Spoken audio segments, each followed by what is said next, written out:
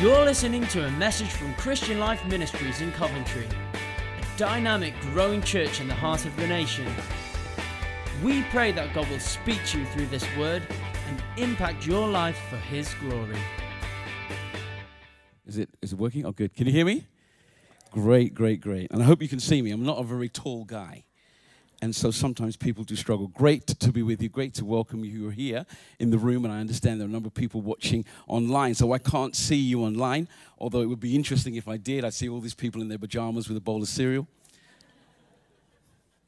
Come back to church. I'm sure somewhere, even though Martin and Esther are resting, they may well have tuned in to this service. So if you guys are online, Martin and Esther, love you very much. And thank you for the invitation to be here with the folks at CLM. It's great to be with you and to share God's word this morning. If you have your Bibles with you, would you please turn to Matthew chapter 20. I'm going to be reading from verses 1 to 19, and that will be the text for me today. If you have your Bibles with you, please turn. And the disturbing thing about a moment like this is that usually back in the day in church, when I said that, there'll be a rustle all across the building. But now with technology, iPads and tablets and iPhone, there's nothing. You just silence when you say turn in your Bible. Well, I don't mind the use of technology. All I pray is that God will be with you when your batteries die. So I'm just saying.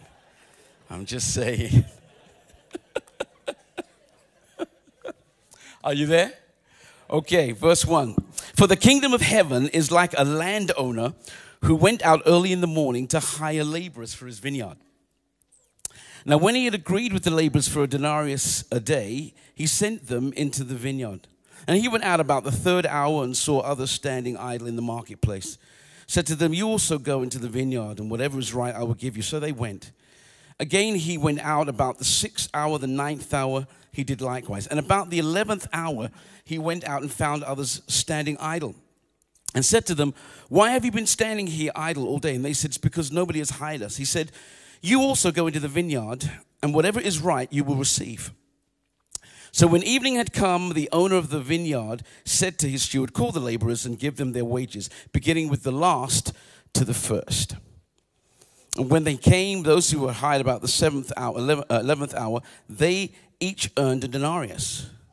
But when the first came, they supposed that they would receive more, and they likewise received a denarius. And when they'd received it, they complained against the landowner, saying, these last men have worked only 1 hour, and you made them equal to us who have borne the burden and the heat of the day. But he answered one of them and said, friend, am I doing you no wrong? Did you not agree with me for a denarius? Take what is yours and go your way. I wish to give to this last man the same as you. Is it not lawful for me to do what I wish with my own things? Or is your eye evil because I am good? So the last will be first, the first last. Many are called, but few chosen. And when Jesus, going up to Jerusalem, took the 12 disciples aside on the road, and he said to them, behold, we are going up to Jerusalem, and the Son of Man will be betrayed to the chief priests, to the scribes, and they will condemn him to death. And they will deliver him to the Gentiles to mock and scourge him and to crucify him. And the third day he will rise again. Father, I pray in the name of the Lord Jesus that you make this word clear and plain to us today. The parable and the gospel of the kingdom, it needs to be clear in all of our hearts. However long we've been on this journey, however long we've walked with you, maybe we've just started in the last few weeks and months, but however long the journey's been, we need to be clear on how the kingdom works and what the priorities are in your own heart and purpose for our lives. Make it plain today, and may the power of your Holy Spirit take this word deep, deep into our hearts for the honor and glory of Jesus' name. Amen. I started my reading in chapter 20, verses 1 to 19, but I think it actually may be connected to the previous chapter. A question arises in that chapter because Jesus is coming to the region, and there's lots of contention. The Pharisees are asking difficult questions about divorce and remarriage, and they know it's such a hot potato debate that whatever side of the argument you're on, you're going to get into trouble with somebody. There was a rich young ruler who was so close to the kingdom, but because of his attachment to material and financial security, he was unable to make that step that made him a believer and a faith follower of Christ. There was all kinds of things going on. In the midst of it all, Peter asks a question and says, listen, we have given up everything. We've given up all of our riches. We've given up our businesses. We've given up our opportunities. And that which would have been an advantage to us. So what do we get for following you? That's a great question. What do we get? What's the benefit of this radical commitment that we've made to follow you, Jesus? Just exactly what do we get? And so Jesus speaks to them and says, listen, there's nobody going to be shortchanged in following me. People have given up land and houses and fields and money. Listen, they're going to be wonderfully rewarded with profile and power. You guys are going to be ruling over nations. You're going to have a great privilege in kingdom things. And you won't be out of pocket. God's going to bless and prosper you for the service that you've given. So he goes on to tell this story about the landowner because he wants them to be clear on what you really get when you serve Christ, when you make a radical commitment to this gospel. Now, the passage is interesting because it says it's a parable or a story of the kingdom. He says the kingdom of heaven is like this. And when Jesus is talking, listen, I've got a red letter Bible here today. And if you were to take all the red bits in this Bible, whether it's in the Gospels or whether in any other document in the New Testament, and you put it together and gave it a title, just those red bits, you would have to call it the kingdom of God. That's what he told. You'd have to call it the kingdom of God. So the miracles he worked were an illustration of this kingdom, and the stories and parables he told were an explanation of this kingdom to make sure that people really got it. And the parables are a wonderful thing to study. I wish we preached more of them in our churches. They're phenomenal. They're like an earthly story with a heavenly meaning. And most of the time you read them as an earthly story and go, yeah, that's kind of interesting. But if you listen carefully, there's normally a twist in the story or some kind of anomaly. Excuse me, I got my wrong. I think I borrowed my wife's dentures today. There's an anomaly in the story, and you go, hold it a second, that's not quite what I was expecting. And people who caught that would linger behind after the teaching of Jesus and say things like, teacher, would you explain that? What do you mean by these seeds? What do you mean by these weeds? We know there's something more in the story than you're letting on. And their curiosity would keep them lingering for a deeper explanation. I'm wondering whether when I read the story to you today in chapter 20, whether you saw an anomaly in the story. Did you?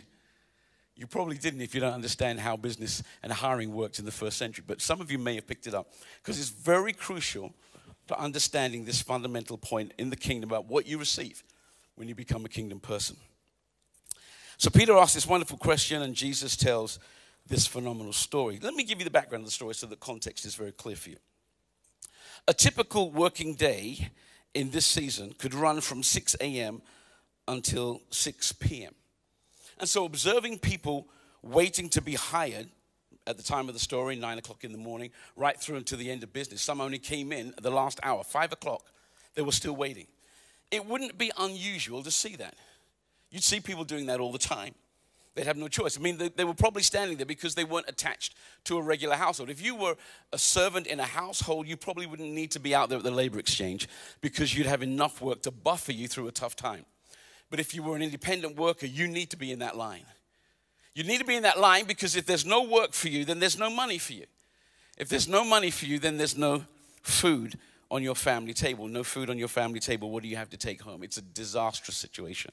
So if you see people staying in that line from 9 o'clock till 5 o'clock, waiting and waiting and waiting, they are desperate. And people who heard the story from Jesus would have been able to resonate with that picture very, very well and understand it clearly. That's not a problem.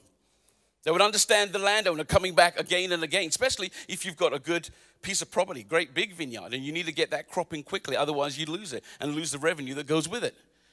So he would keep coming back and hiring people. They would understand that. Nothing strange about that. Nothing strange about hiring people even at the very last moment of the day. If you've got a big crop and you're concerned about getting that harvested, you get every hand on deck that you possibly can. So there was nothing strange about that. When it says that he hired them for a denarius, the denarius was the recognized fee for a day's work. Nothing strange about the contract. It was usual. Absolutely brilliant. And so that landowner kept coming back. He came at 9. He came at 12 noon. He came at 3. He came at 5. Up until that point in the story, everybody's going, gotcha. I understand that.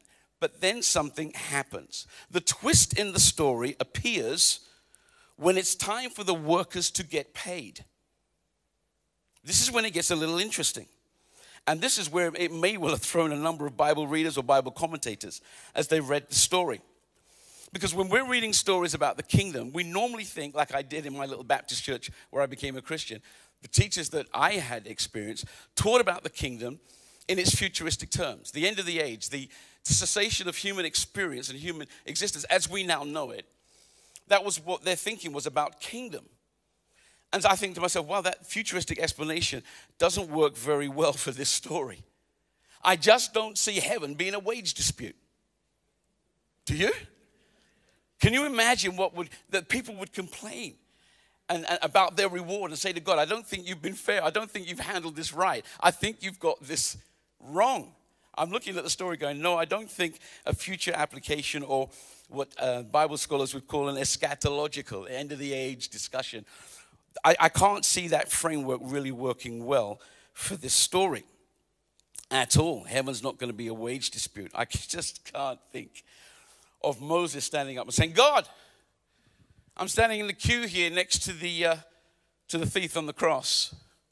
I mean, he did suffer a little bit, but I was in the desert 40 years. Come on. I know he died, but those stiff-necked people, they killed me every day. God, surely I should be getting a different reward to him. See, the workers in the story thought there should have been a wage differential based on two things. Number one, the length of time they'd worked. They came in at 9 o'clock. Some people came in at 5. Surely there should be some differentials in terms of compensation. And also, we've worked through a different condition of labor. They came in towards the end of the day. We worked through the heat of the day. The pressure of the midday sun. We had all of that. They didn't have all that pressure and difficulty. Surely our wages should show a deeper appreciation for what we've worked through and how long we've worked. And I guess those listening to the story of Jesus felt some sympathy with the complaints. They probably thought, those people may have a point, you know. They may well have a point. Because it looked like the landowner hadn't quite got it right. Because he paid everybody a full day's wage. Some after 9 hours and some after 1 hour. How could that be right? So I went into a little bit of a study for myself. See, if you study Jesus' teaching on the kingdom, you have to study it carefully because it contains reference to things which are present, but it also contains reference to things which are yet to come. And in the teaching of Jesus, there is this tension of the already and the not yet. And if you're not careful in interpreting the stories, you'll get it horribly wrong. When I look at this story, I understand this is not a story with a futuristic application. This is about kingdom here and now. This is about something already. And so what is the kingdom message in the story? See, it may have appeared that the landowner had been unfair, but I don't think that was really the case at all, especially when you look at it on reflection.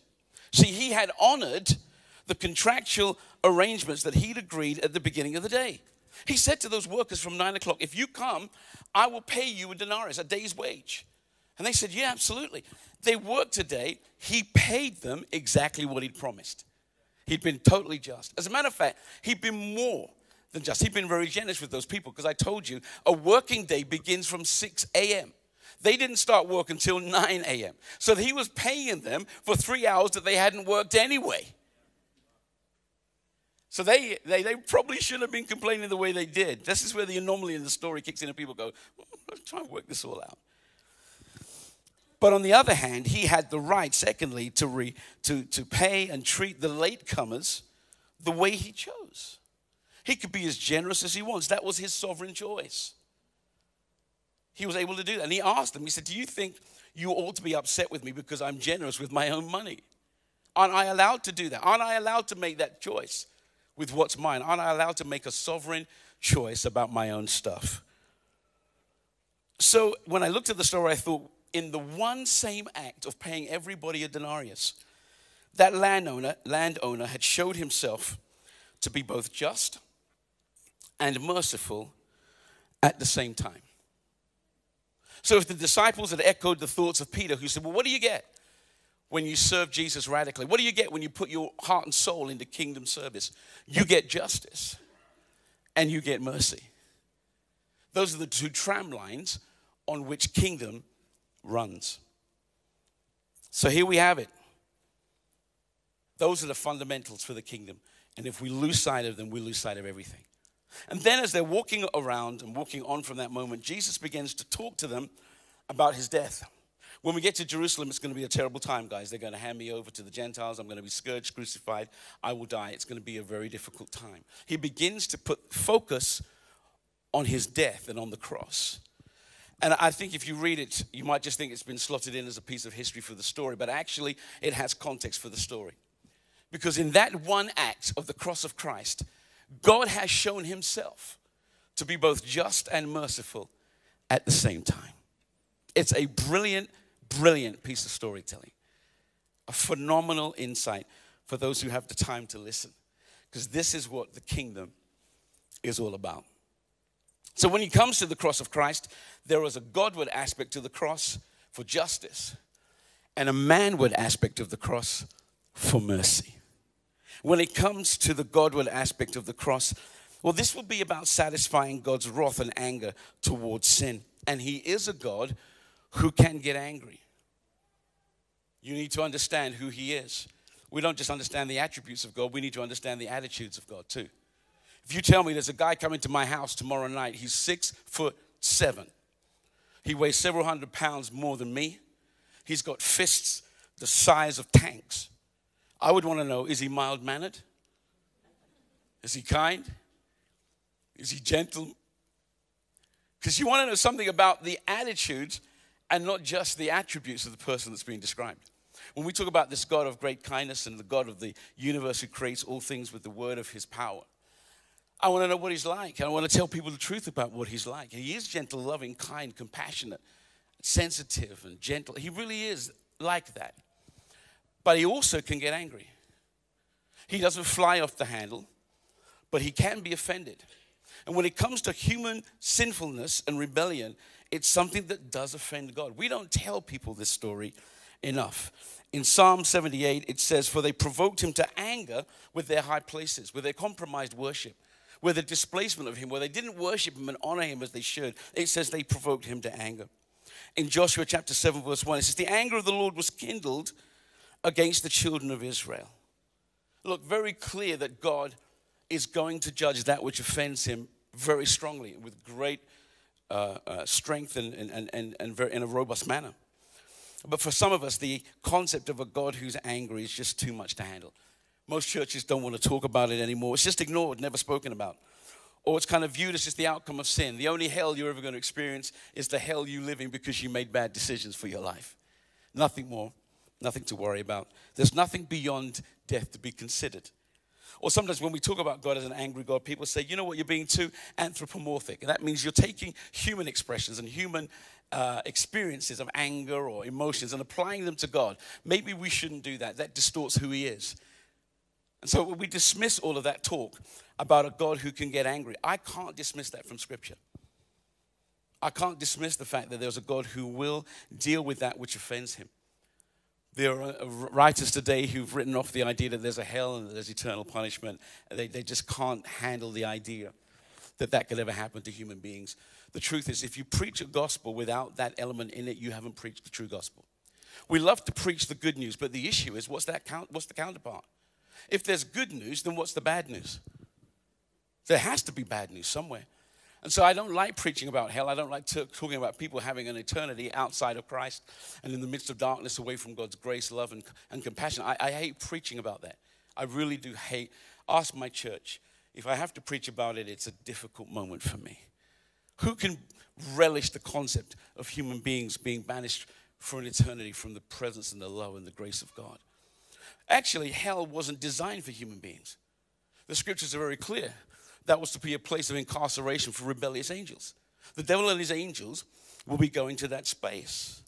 The only reason human beings end up there is because they don't want heaven on God's terms. Hear me carefully. Everybody wants heaven. I said they didn't want heaven on God's terms. And so actually, God didn't send people to hell, and he doesn't. They send themselves because they choose something that's not in line with what he would desire.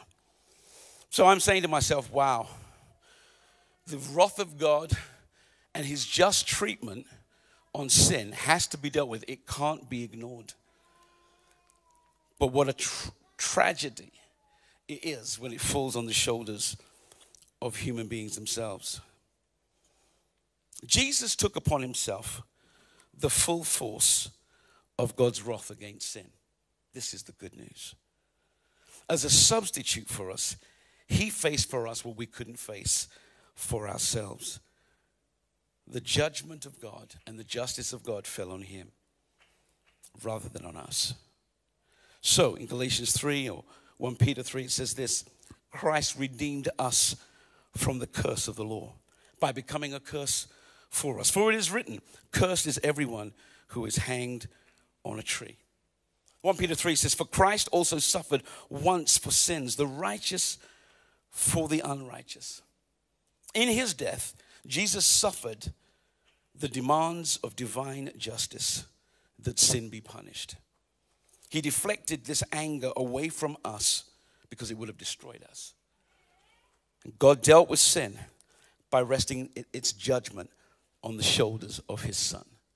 Somebody in this room needs to say, thank you, God, that didn't fall on me, that you chose in your kindness and extravagant compassion to have somebody else carry that which I was really indebted to pay. Judgment was given, justice has been displayed. But I told you in the same act of justice is also the act of mercy.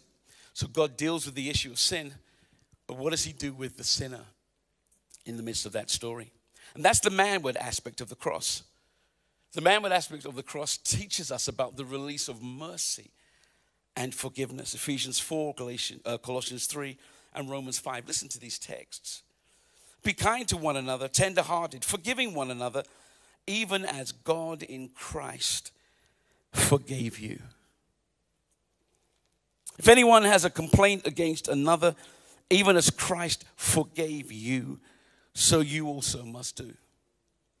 Therefore, since we have been justified by faith, we have peace with God through our Lord Jesus Christ. You know, in the parable, some workers were freely given what they didn't deserve. They hadn't earned it. They'd only worked for an hour of the day. They were paid a full day's wage.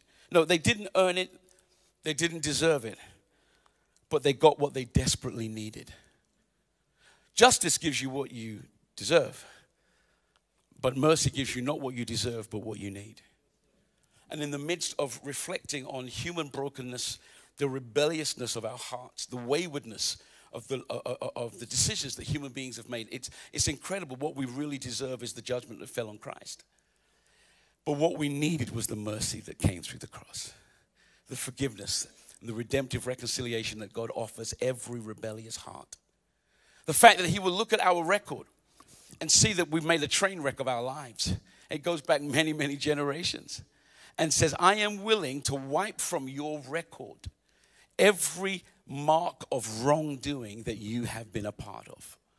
I am cleansing your record. In fact, this isn't just about a new start in life. But it's like having a whole new life to start over. You really can be born again. This is gospel. This is gospel. And I'm telling you, when people get the revelation of these things in their minds, our worship goes to a different level. When we understand what we have been given in Christ, what we have been gifted in Christ, how gracious and kind and compassionate God has been to us, the depth of his mercy and love and forgiveness, the absolute power of a record of wrongdoing that's completely expunged, that there is nothing to look back on. And you know, as far as the east is from the west, it's as far as he's removed our transgression from us. At some point, north becomes south, but east never becomes west. God says, I've moved it away from you, and I've moved it away from you forever.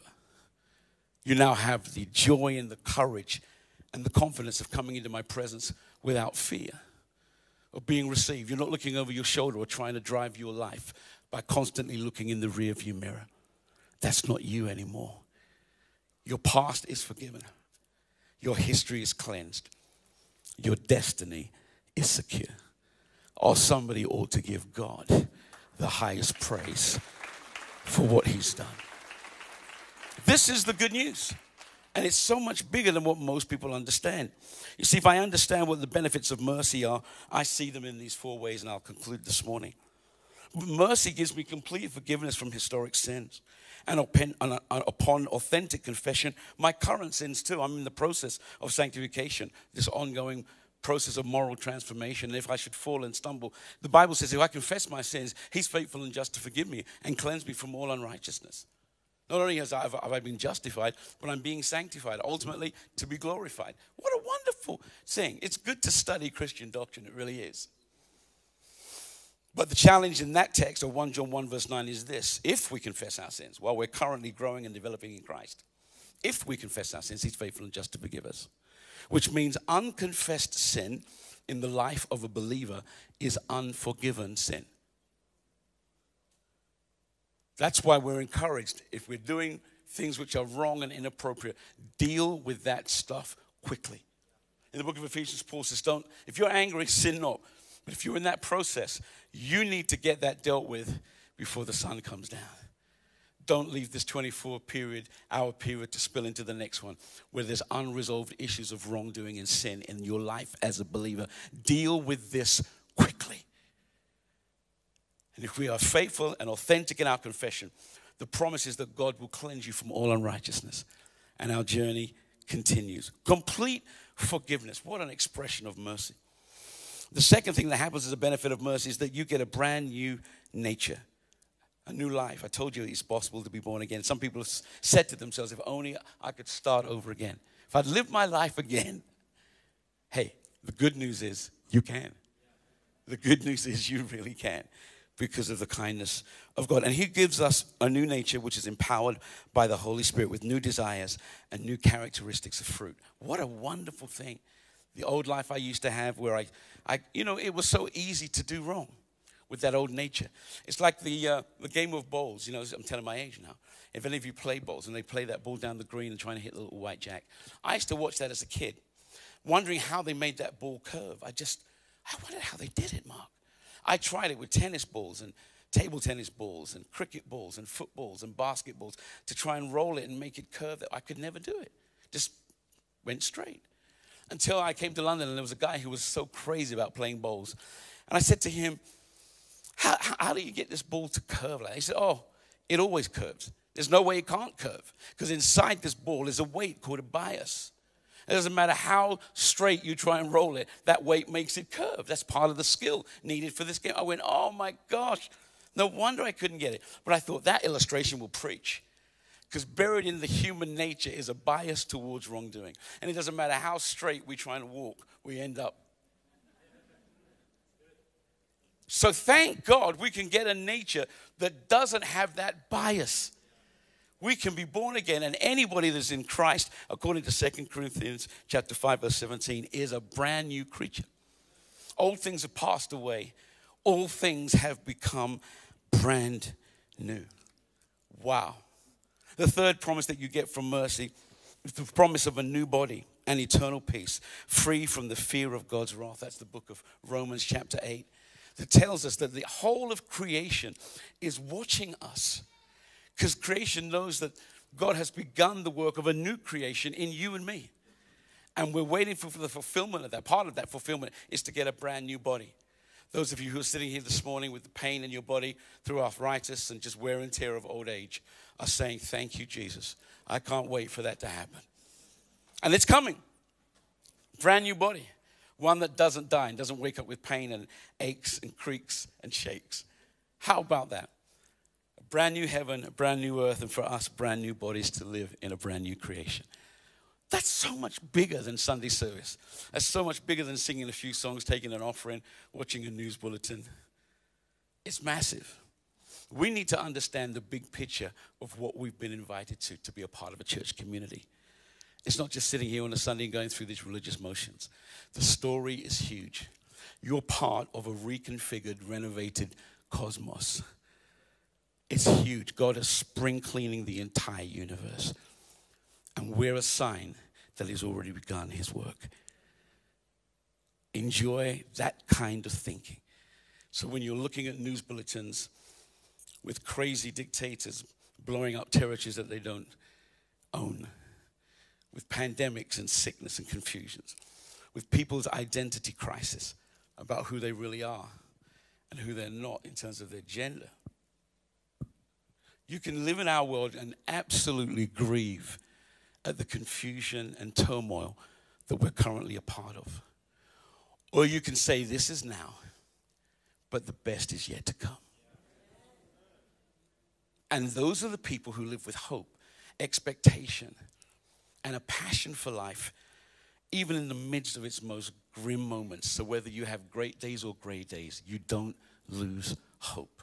Because mercy says the best is yet to come.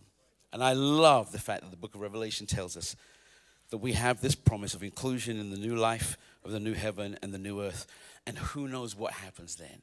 It's not really entered into the heart of men and women what God's prepared for those who love him, but we know it's going to be spectacular.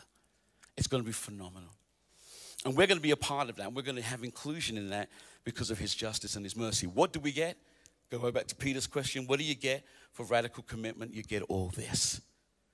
This is all waiting for those who love and honor the Lord. And that's what fuels and fires up worship like you wouldn't believe. If you really believe this, you'll be dancing on your seat every Sunday because it's mind-blowing and extraordinary. This is the kingdom. And it's the kingdom of which you are now a part through Christ Jesus. If you aren't a part of this kingdom yet, you should be. The invitation is yours, and many are called. The opportunity is given to everybody who hears a message like this. That if they're willing to part company with their sin and follow God's heart and serve him and his purposes, he promises them new life, a new start in life, a new life to start, a new heart, a new future, and a freedom from fear and condemnation. That's the promise of the kingdom. And I want you to be a part of that story. Would you bow your heads and let's pray. Father, I thank you this morning for being able to share the gospel in this church. For people who have heard it and some who haven't, some who are online, never heard the truth of the gospel. It's maybe the first time that they've heard that the invitation for new life, new hope, new health, new heart is being given to men and women all across this world. This morning they're hearing it and it's their opportunity to respond. I pray for everybody under the sound of my voice that they will enter into a relationship with you that grants them the new life that Paul said we could have. That if anybody finds himself in Christ, anybody who surrenders to his purposes and life-giving agenda will discover they have become a brand new person in Christ. That old things have passed away and that something new and glorious has begun for the honor and splendor of his name. Amen.